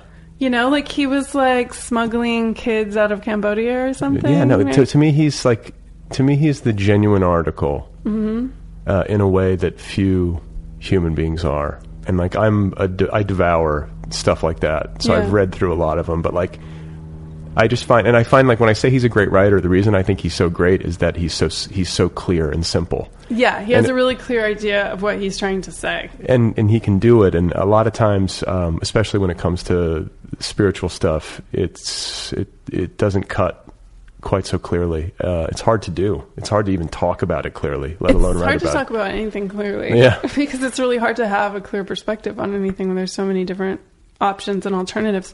But I see that as being something that's really essential. So when you do set up your altar, you know, and you have Thich Nhat Hanh on your altar, yeah, right? And so also, for instance, like when you're working with your agent to write the publicity materials, or like you're going down to like, you know, sit down and figure out like, how am I going to pitch this? How am I going to speak to this? Like doing some channeling of his spirit, like, do you feel like your book is able to communicate in that same effective way? I hope so. I mean, I hope so. He factors into the book. He does. So yeah, like it's then very. He would be really good to put on your altar. I'm gonna do. Although I wonder, like, do you think Thich Nhat Hanh would want your book to be published? I hope so. Yeah, but that's not a good enough answer. I think so. Yeah, I do. What is it about your book that you feel like Thich Nhat Hanh would approve of? I think that it's about a person struggling spiritually in an honest way, and I think he would find that relatable. And I think that what I'm hoping with the book, I mean, that's not all that the book is, but I'm hoping that, a reader would be able to relate to that. And in seeing this imperfect character struggling in this way would find resonances in their own life and would find value and maybe some level of understanding in it. Mm-hmm. And you know what I'm saying? It's like, I think that's what he would approve of. It's not like an instructional book. It's not nonfiction, but it's the story of a person making a genuine attempt in the face of suffering and difficulty and challenge. Mm-hmm. That's a broad way of putting it. But yeah, I think he would, if he were to read it, I think he would approve. And what do you think people connect with? Like, he's a hugely popular Buddhist. Yeah. Right? Or just teacher, yeah. Teacher, period. Right. And there are many different teachers out there, but why him? Like, why do people resonate with him? What is it about his message and how he's communicating that? Well, I'll tell you a couple things. I've thought a lot about this, but I want to say he speaks 5 languages fluently. Mm-hmm. He's brilliant. Mm-hmm. He was educated at Princeton, so I think that, and I think maybe Columbia, but he was educated in the West and became fluent in English and acclimated to American life in a way that a lot of Buddhist teachers, especially of his era, were not. So he was able to translate. As a translator of the teaching, he's an extremely good student of it, and he's also gleaned from it the very best of it, like the very best essences of it, and he's boiled that down into simple instructions that anybody can process. So I think his facility with language is a big part of it. I think the other thing is that he truly was called to be a monk when he was like 16. And he went to the monastery when he was 16 years old, and he lived it from a very young age. So it's authentic in that way. He had good teachers, obviously. He also lived through the Vietnam War. So he's experienced extreme suffering. He's been witness to extreme suffering. He's had his life threatened. He's been in very dangerous situations. He's had friends of his die by the dozens. You know what I'm saying? So like, he's been in exile. He was in exile for 40 years, just like much like the Dalai Lama's been in exile, but maybe to an even greater extent, he's seen real strife. And I think that when a person comes through that level of intense suffering and has that good of a brain and that kind of facility with language and stays committed to the practice and not just living the practice in a cave up in the hills, but actually down in the weeds with the people trying to alleviate suffering. He calls it engaged Buddhism. There's an authenticity to it that I think is what resonates with people. It's the clarity and simplicity and authenticity and just this real sense that he lives it and that there's no angle. He's not going to try to sell you a used car. You're not going to find out. Like, I hope not. But you're not going to find out that like he was sexually molesting nuns at the monastery, or a lot of times you hear this stuff with people who ascend to guru status or whatever. There's a lot of corruption because there's a lot of power in that station, and I don't get any of that from him. Well, what's amazing when you talk about him is like how activated you become and like how energized and how clearly you're able to speak about his work and the things that inspire you about his work. And I feel like if you utilize that same voice in pitching your own work, if you are able to have the same kind of conviction in putting your own work forward as you are putting forward the work of Thich Nhat Hanh, that people will be... He's easy to sell. Yeah. So it's about cultivating, so your process of the spell that you're going to do when you go to sell your work would be about getting yourself into a place energetically where you are able to speak about your work in the same way and with the same conviction, with the same deep knowledge of its authenticity and helpfulness that you can speak about Thich Nhat Hanh. And so that might be a process that you would do over a month, that then you're energetically resonating on that level that would open up for more possibilities of success to come through. Now, I'm not saying it's a 100% chance that you will then sell your book for like, $1.5 million. If this thing doesn't sell, I'm going to call you up. Like, what the fuck? Well, Jupiter failed me. Yeah, well, so, we'd always have more options after that. And a lot of, Time to go to Neptune. Well, yeah. Probably not Neptune, but yes. So the thing is, like, we don't always get everything that we want in life. That's right. And sometimes, later we can see, the benefit of that. Like we can think of breakups that we've had where, we really wanted to be with that person and then we weren't. And, then we look back and we think, well, it's actually better now because blah, blah, blah. Or, things like, for instance, like I was just writing about this on my blog about, when I was younger, I really wanted to be a dancer. And me too. Yeah, you did. Why are you laughing? What's so funny about that? Well, because it's hard for me to imagine joking. that I major didn't want to shift. be a dancer. So I really wanted to be a dancer. And, I didn't. I couldn't do it. Like, for a variety of reasons, like, I did not succeed in that venture, and it was really devastating. You're just not a good enough dancer? Like, not enough, like, natural talent, or?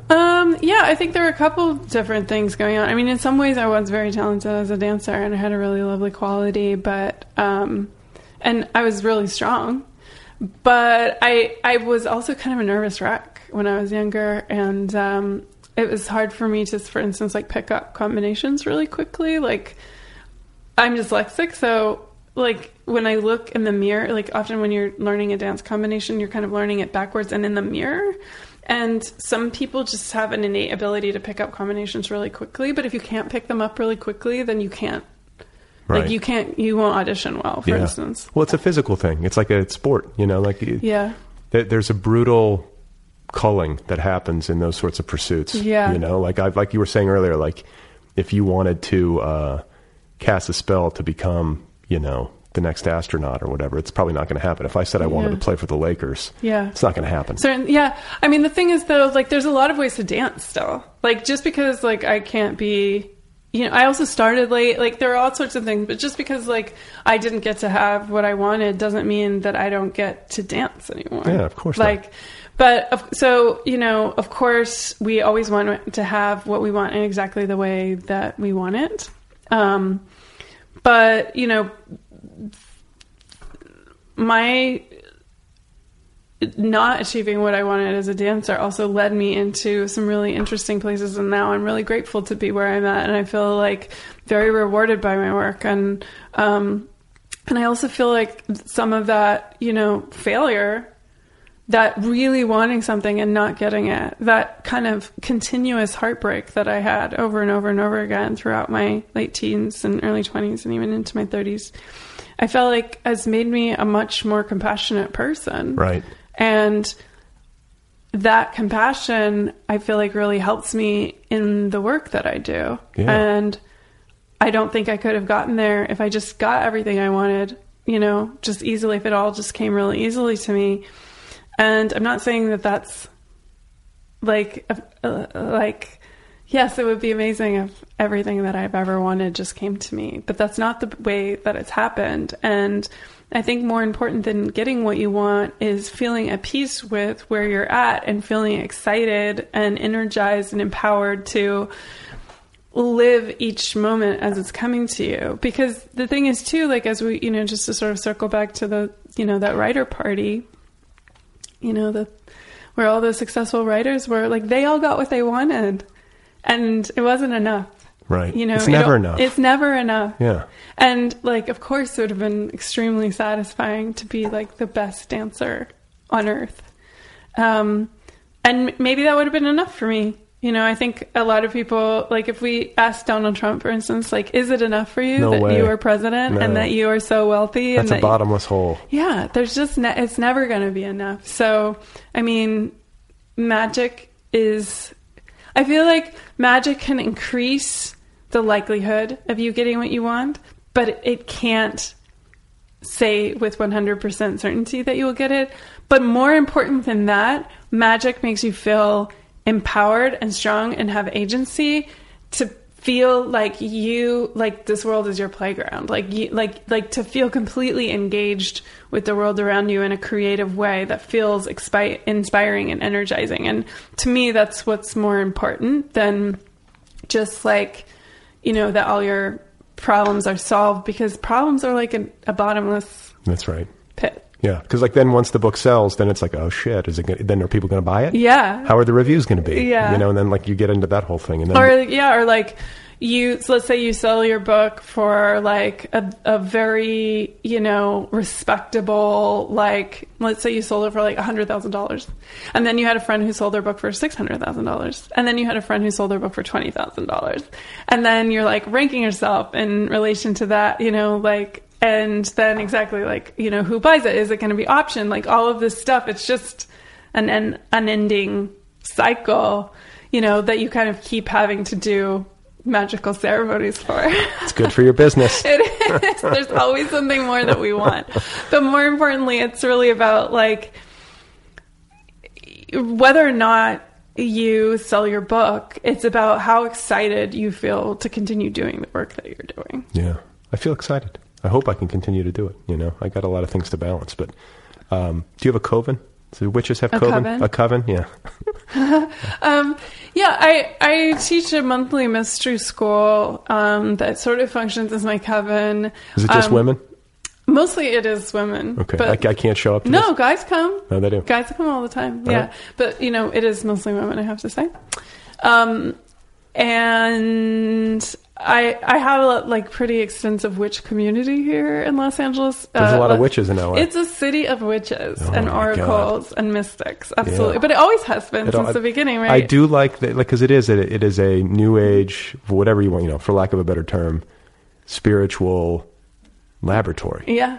And I love that. I love it too. And I love, one of the things that's really exciting about witchcraft today is that it's drawing from all these different traditions. So yeah, it's drawing from the sort of like tradition of, classical Alexandrian and Gardnerian witchcraft from England, but it's also drawing on like shamanistic practices and indigenous practices and like practices from like Scandinavia and popular culture. And I bet you Iceland has a lot of witches, right? Oh yeah, because Bjork, she's like supreme witch. They like, you have to, I don't know if this is true, but I've heard that you have to like check in with the fairies before you build anywhere. Yeah, exactly. Yeah. See? And that's awesome. I didn't even know that. I just instinctively knew. Yeah. So there's right. fairies. Well, paganism is their national religion, is one of them. See? There we go. Yeah. You got to go to Iceland. I would love to go to Iceland. I've heard it's really expensive. I don't know. I'd have to look at the exchange rate. Yeah. I mean, I did live in Northern Europe and I loved it. Where? I lived for 9 months in the Netherlands, and then I lived in London for 6 years, which is not exactly Northern Europe, but the Netherlands was fucking cold. Were you in Amsterdam? I was. Yeah. Yeah. It's a beautiful town. I loved it. It's great. It was amazing. Did you ride a bike around and all that? I rode a bike all over the place. Smoked a bunch of weed? I mean, I worked in a hash bar, but I'm not a big pot smoker, so I only worked there because that was the only job that I could get. Okay. As a foreigner, Yeah. And it was like a Rastafarian hash bar where half the clients were basically like drug dealers who sold drugs on the street from Suriname, which was a former Dutch colony, and then like European and American tourists who would come in and try and get like as high as possible in the shortest amount of time. I was one of those guys once. But the Surinamese drug dealers what was the name of the hash bar you worked at? There were two. It was owned by the same guy, and there were two locations. One of them was called the Oude Kerk, which is the old church, and that was the name of the street that it was on, Old Church Street.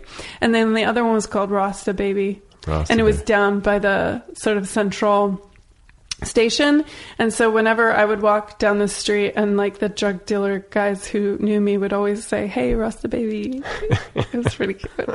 I think I went to one called the Gray Area. Oh, yeah. I mean, probably it had this is in the 90s, so probably it had aliens painted on the walls and black lights and like Are you house talking about the techno. gray area, or are you talking about the Rasta Baby? I'm talking about all the places. Yeah. No, They Rasta weren't the Baby vibe- had Rastafarian The stuff. vibes, I didn't, to be quite honest. I thought actually the gray area was just a small hole in the wall, and there were like pictures of like Woody Harrelson and Willie Nelson on the wall. Like they had famous Right. people, photos. People who love pot. Yeah, but who had come there? Right. you Oh, know? okay. And it was relatively,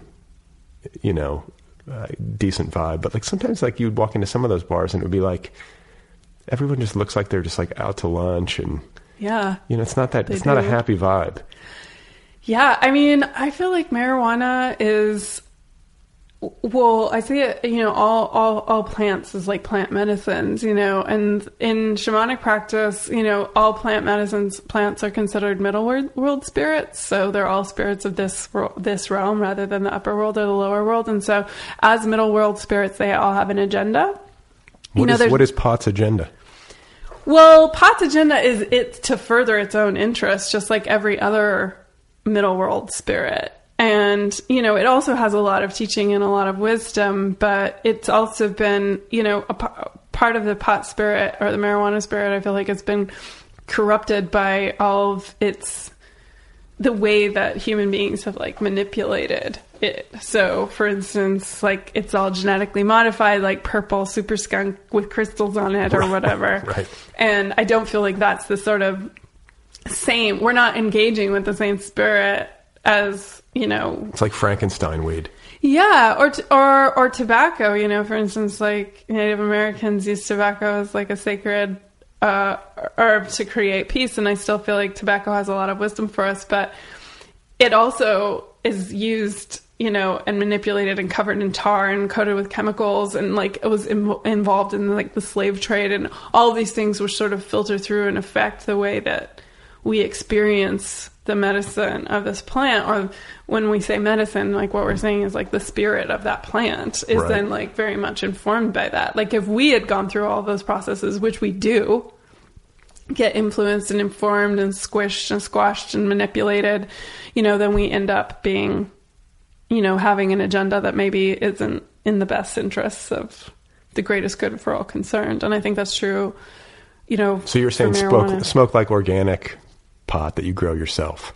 Yeah, I mean, I, at this point in my life, just think that when you use medicinal plants, like, it should be in a ceremonial way. If what you're wanting is to really, like, learn from and have a dialogue with that plant, then it should be in a way of ceremony. Or, I mean, if you're just doing it to, like, chill out, whatever, that's your business, and go ahead and do it. But I think a lot of the time, though, if you develop a relationship that's, extremely intimate with a plant, then you run the risk of harming other relationships that you have, like your relationship to your work or your relationship to your partner.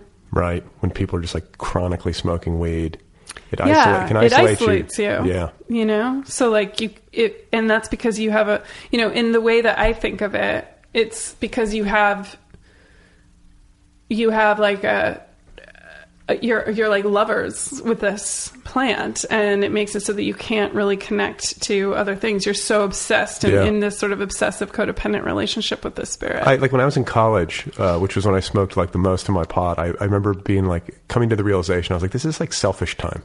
Mm-hmm. Like it felt like selfish time because everybody would sort of zone, even when you were with other people, if everybody was smoking pot, they'd sort of like zone out on their own. Mm-hmm. You just, the dialogue seemed to be hampered. Sometimes it was good. Yeah. Sometimes you can get into like a really funny, creative dialogue that you're just like laughing until you cry. That's the best. Yeah. But a lot of times I felt like it actually made people isolated and like cocooned in their own heads. And it also, I think, incentivizes, or not incentivizes, but causes like antisocial impulses to maybe rise up where you're like, I don't want to go out. Yeah. I'll just stay in. Yeah, totally. Eat this cereal, and watch TV. Well, pot's been very successful as an organism, right? Like, I don't know where it originally came from, but now it's everywhere. It's spread all over the world. Just like corn has also been a very successful organism. Like, whatever its gene is doing. If I can be as successful as corn, then you would rule the world. My life would be... Maybe you need to have corn on your altar. Corn and Thich Nhat Hanh. Yeah. And like a big... And a few hemp seeds. And some hemp seeds, some organic hemp seeds. Sounds like you've got the makings of a great altar. Well, I couldn't have done it without you. I have so enjoyed talking with you. Thank you. It's been great I've been hearing you're not like multiple guests on the show have told me about you either on the air or off the air, and I'm glad to finally meet you, and I wish you well. Thank you. I'm really grateful to be here and to be a part of your, celebrity clientele. Of course. So, yeah, and I wish you luck with your book, and if you do want a spell, come and I'll give you one, on the house. Okay. Well, so thank you very much. All right. All right, folks, there you go. That's the show. If you enjoy this podcast and you'd like to support it, you can do so over at patreon.com/otherpeoplepod. That's patreon.com/otherpplpod. Make a monthly donation, support the show, help it continue to flourish. That was Amanda Yates Garcia, the Oracle of Los Angeles. You can find her online at oracleoflosangeles.com. She's on Twitter at Amanda Yates G. She's on Facebook. She's on Instagram. She's on Pinterest. She's all over the place. A little bit of a change-up. Never hurts. I really enjoyed that.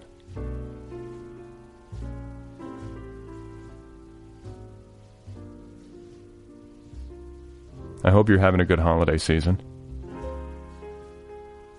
If you're not having a good holiday season, I hope that made it a little better.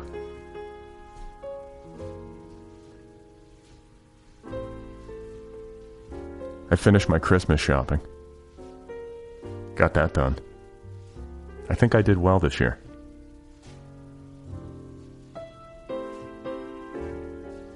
I feel like I got things that people need, yet will also like. Do you know what I'm saying?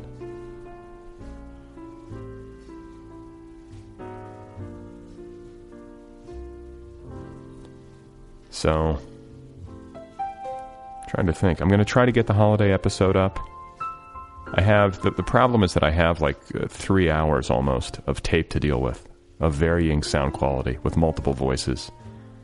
Everybody is inebriated, and it's trying to cut something together that, is enjoyable to listen to, is semi-coherent. It's a heavy lift in terms of man hours. Maybe more than I anticipated. Brought it on myself. This is Vince Guaraldi, by the way. The music today, other than the theme song music, all provided by Vince Guaraldi, the great jazz musician from San Francisco. He's the guy who wrote the Peanuts theme song. You know Vince Guaraldi. It's one of my favorite Christmas albums. Go get it. I wish I could play the piano like this. Life would be better.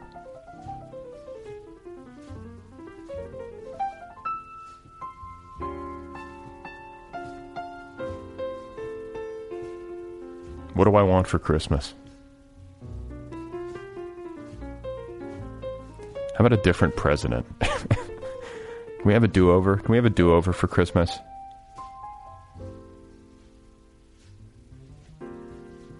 Trying to stay positive in 2017, even though, in spite of, courage, dark humor, and, fighting spirit.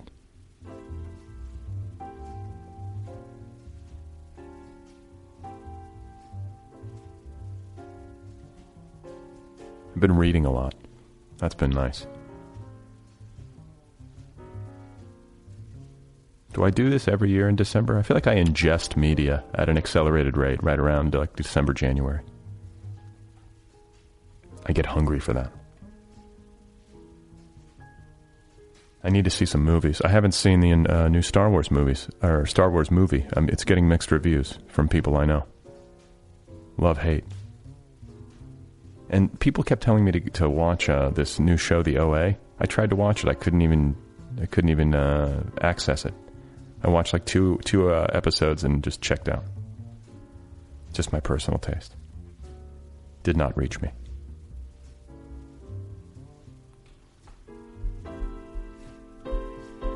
I'll tell you a show that I have been enjoying, though, is Hamilton's Pharmacopoeia on Vice. It's like this really like emaciated millennial science geek who's deep into chemistry and pharmacology, and he just travels the world ingesting chemicals in like a nerdy way.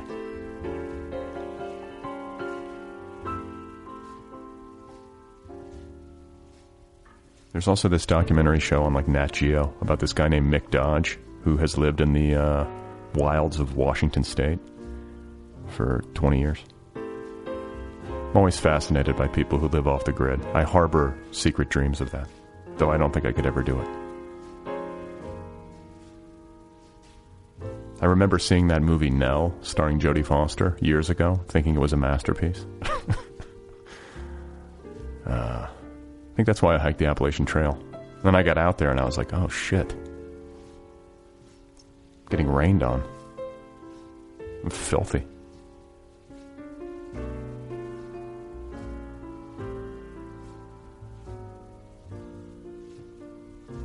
Are you traveling? I'm always curious as to where people are listening to this. Maybe you're in transit, maybe you're inert. Wherever you are, happy holidays. I'll be back soon. And I think I'll have another show before the New Year's up. We'll see.